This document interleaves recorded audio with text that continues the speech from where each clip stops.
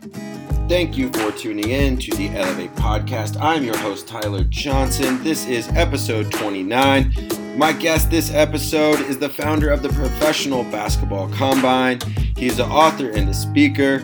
This guy is full of passion and joy, and like me, he spent some time in the front offices in the NBA. His mission is to elevate and inspire people on their journey to achieving their own definition of success.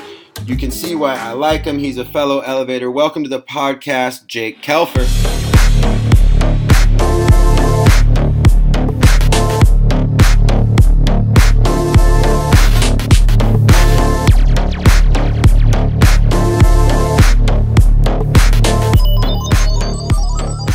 How are you, my man? Thank you for joining us. Man, thanks for having me. Pumped to be here. Good. Well, I know one thing we have in common is this elevator idea. I love it. You have a book called Elevate Beyond, another one called Elevate Your Network. Both of them are linked up to this podcast, so check them out. What is it you love about elevating others? Man, I love the word elevate, and it's always been good, but it never was like, okay, when I write a book, it's going to be elevate. It was actually came to me because I was trying to figure out how the heck to launch my first book, but I wanted a cool title, and I didn't want it to be like, go get a job, or the things they don't teach you in school, right? I didn't want it to be like that. And I was like, what am I really trying to do? And I must have spent hours in my parents' living room just talking to them, like, what is the word? What is the word? And all of a sudden I said, elevate, and like, elevate beyond. And I was like, that's it. That's the word. That is going to be it, because it's intriguing, it's unique, but it's all about getting to the next level. And that's what it is. And so for me, elevate since that point has been like a huge part of my life. And every interaction that I have, I want to elevate that interaction, whether it's meeting on a podcast and delivering value, whether it's seeing someone on the street and just waving, whether it's meeting someone new at a bar and then having like the greatest night, like always elevating, always going to the next level in the pursuit of greatness. I love it. It definitely, I vibe with that, I think, as well. So what, a little bit about your journey, what kind of drives you to do that work and really, make elevating others really your career? So I have two great parents. I mean, I owe a lot of my success to them. But they taught me early on my mom specifically was like, always telling me to be my own man and to go after the things that I want. And my dad showed me what it meant to be a good husband and good father. And so I just, felt so blessed to learn from them that I've always wanted to be that person for others.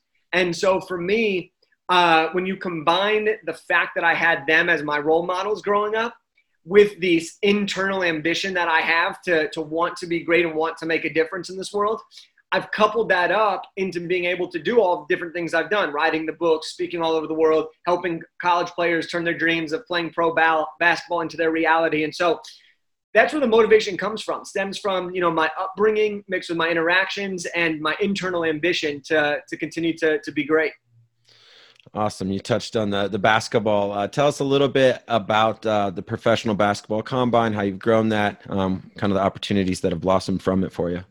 The Pro Basketball Combine, aka the PBC, we call it the PBC, it was my way of getting back into the sports world after having worked for the Lakers, releasing my first book.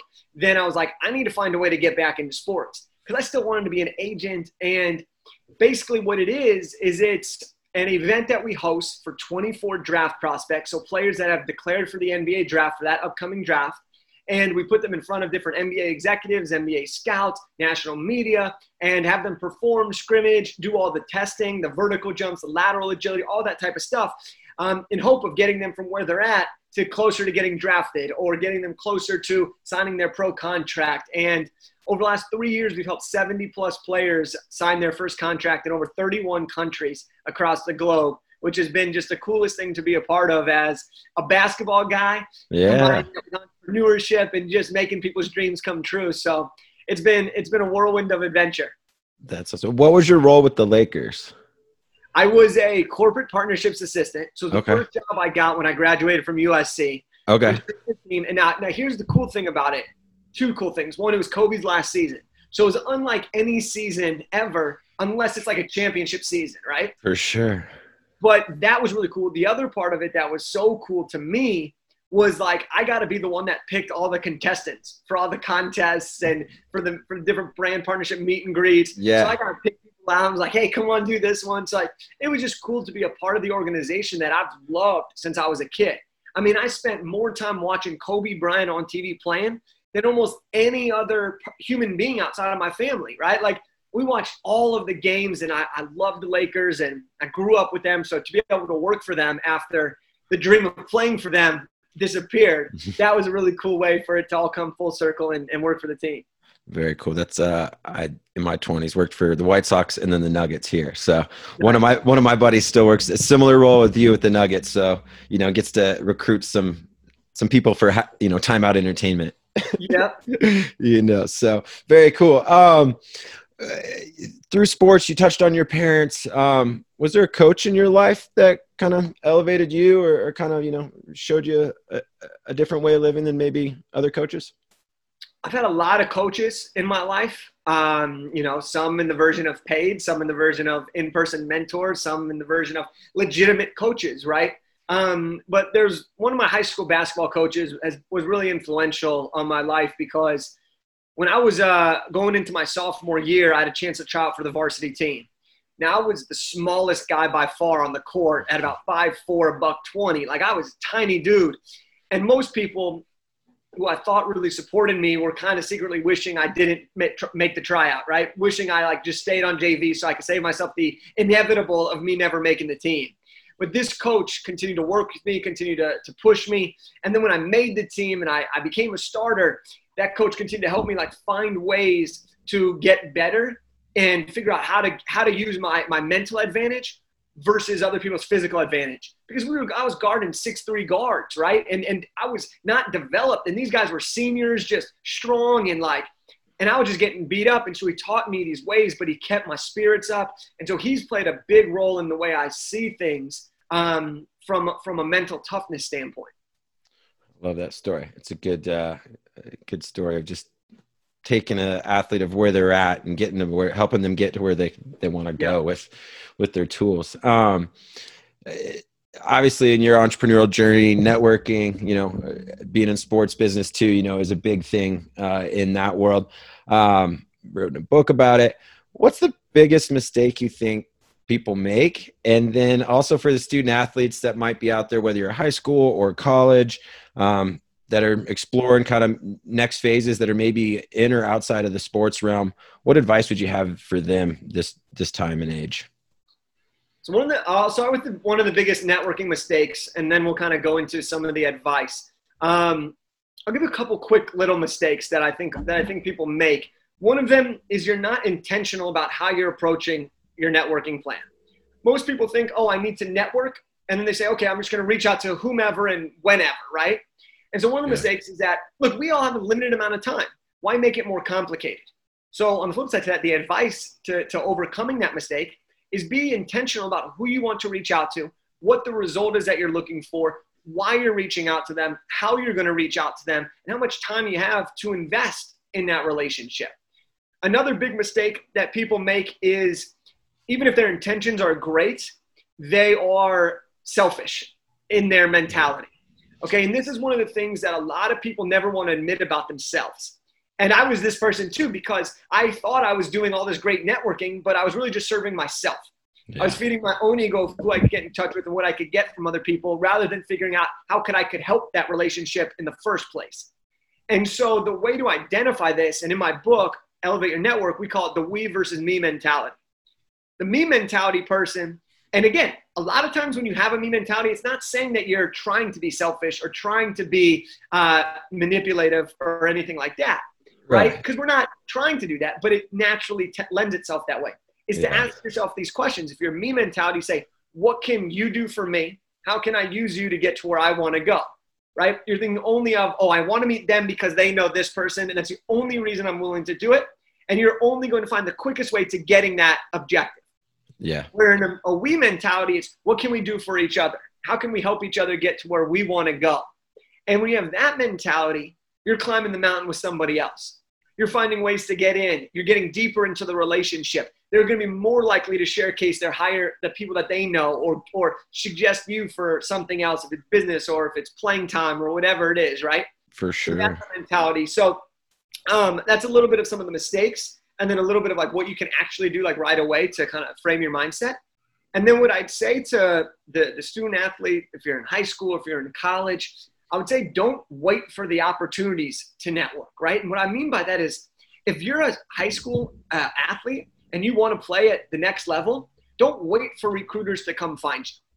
It's okay. Like a lot of times athletes have the ego, right? Yeah. And we're like, oh, they're going to come to me.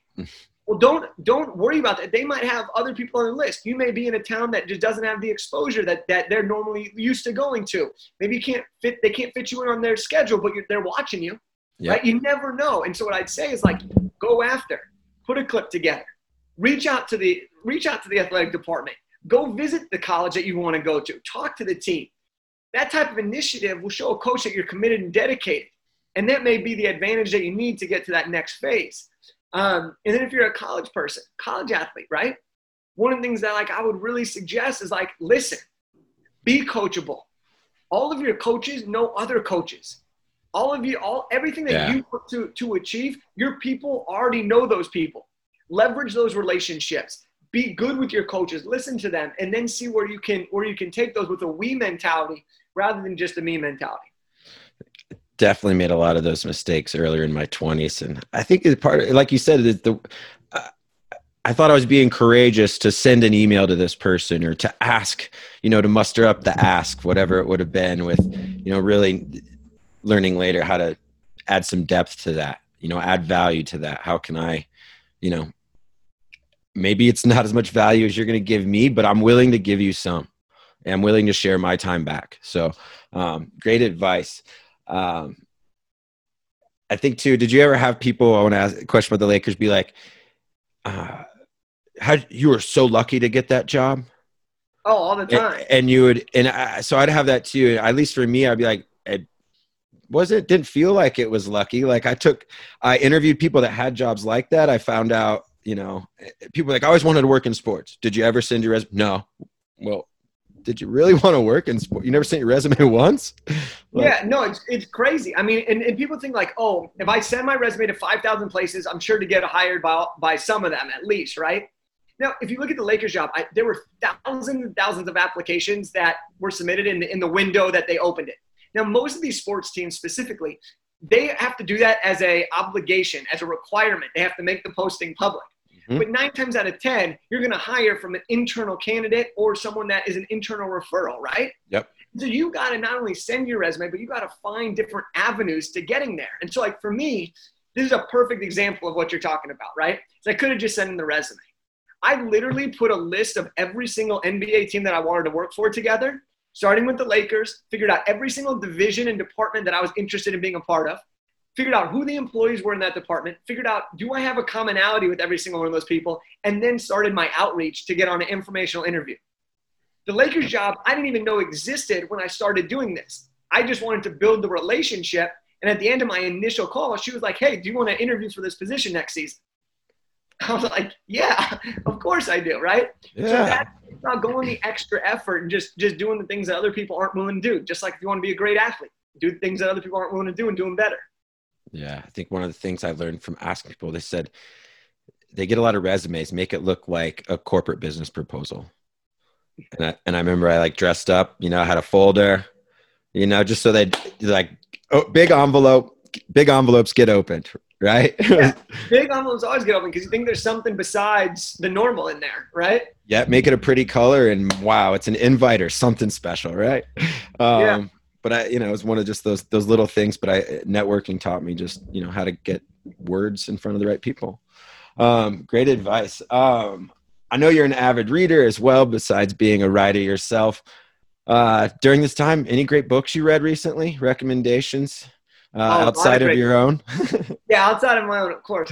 I've read a lot of great books. I read a ton of books. A few that I've really enjoyed, and I'm kind of looking over here. I have my whole bookshelf.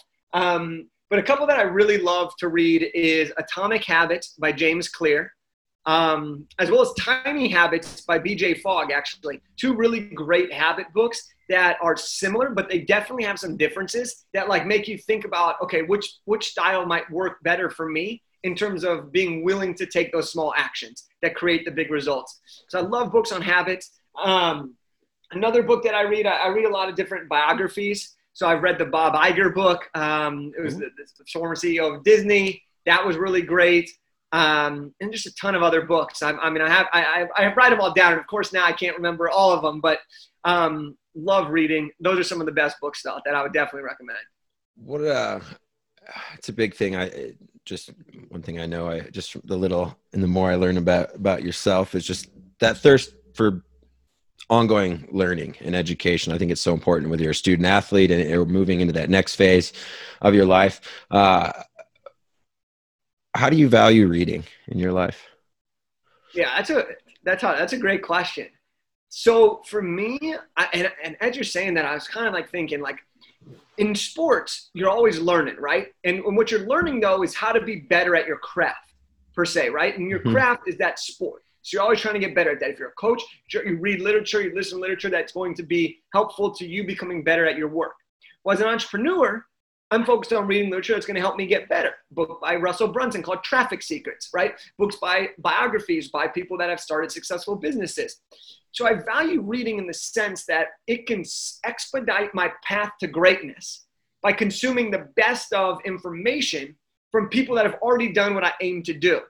And that in a nutshell is why I think reading is so important for me, because I'm not trying to take the slow bus to the end result. I'm trying to take the fast bus, yet still also see everything on the journey to getting there, right? Like this is we're amplifying, and as we say, we're elevating everything about our lives, but reading is a trigger, an amplifier to getting to what we want to do.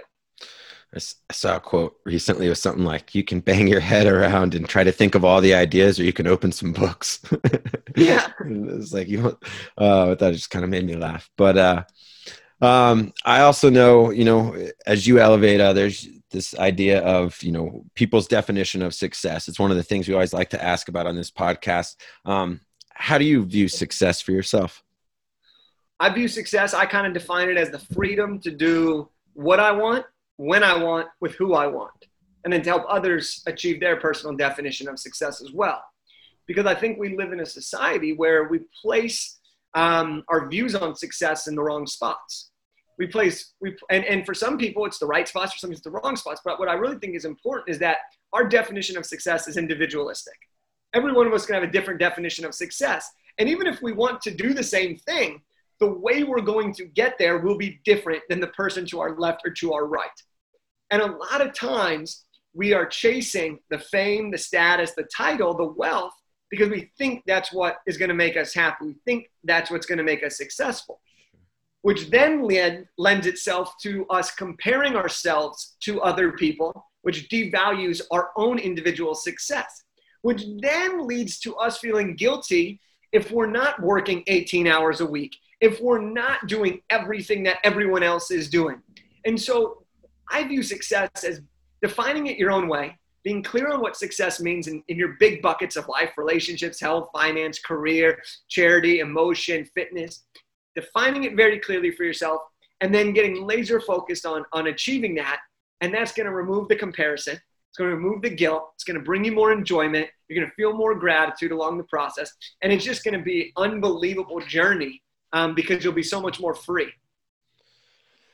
No doubt. The happiness part definitely, I think, stems from some of that once you know your success target. For sure. A little bit. Last question we always like to ask, if you could hop in a DeLorean time machine, whatever gets you back to when you're 16 years old, from your journey, from speaking, writing, pro sports and all the things, what nugget of advice would you want to tell 16-year-old Jake to remind yourself? I always love this question. I feel like I give a different answer every time, but I would give myself, I think that's okay, because I was like, I needed a lot of advice at 16. Like I get one, like I needed, yeah. So I was so future driven, chasing the metrics of success that I wanted, right? Like I wanted to get into USC. I wanted to be a sports agent. I wanted to make a lot of money. I wanted to buy a house, buy an island, then settle down, then start speaking, then giving back. I would tell my 16-year-old self that there's going to be a lot of time to do everything that I want to do in this life, but to really focus on just having a good time. Play the game, get in the game of life, play the game, win as often as you can, figure out what you did wrong in the losses, enjoy yourself, and have a blast in the pursuit of greatness.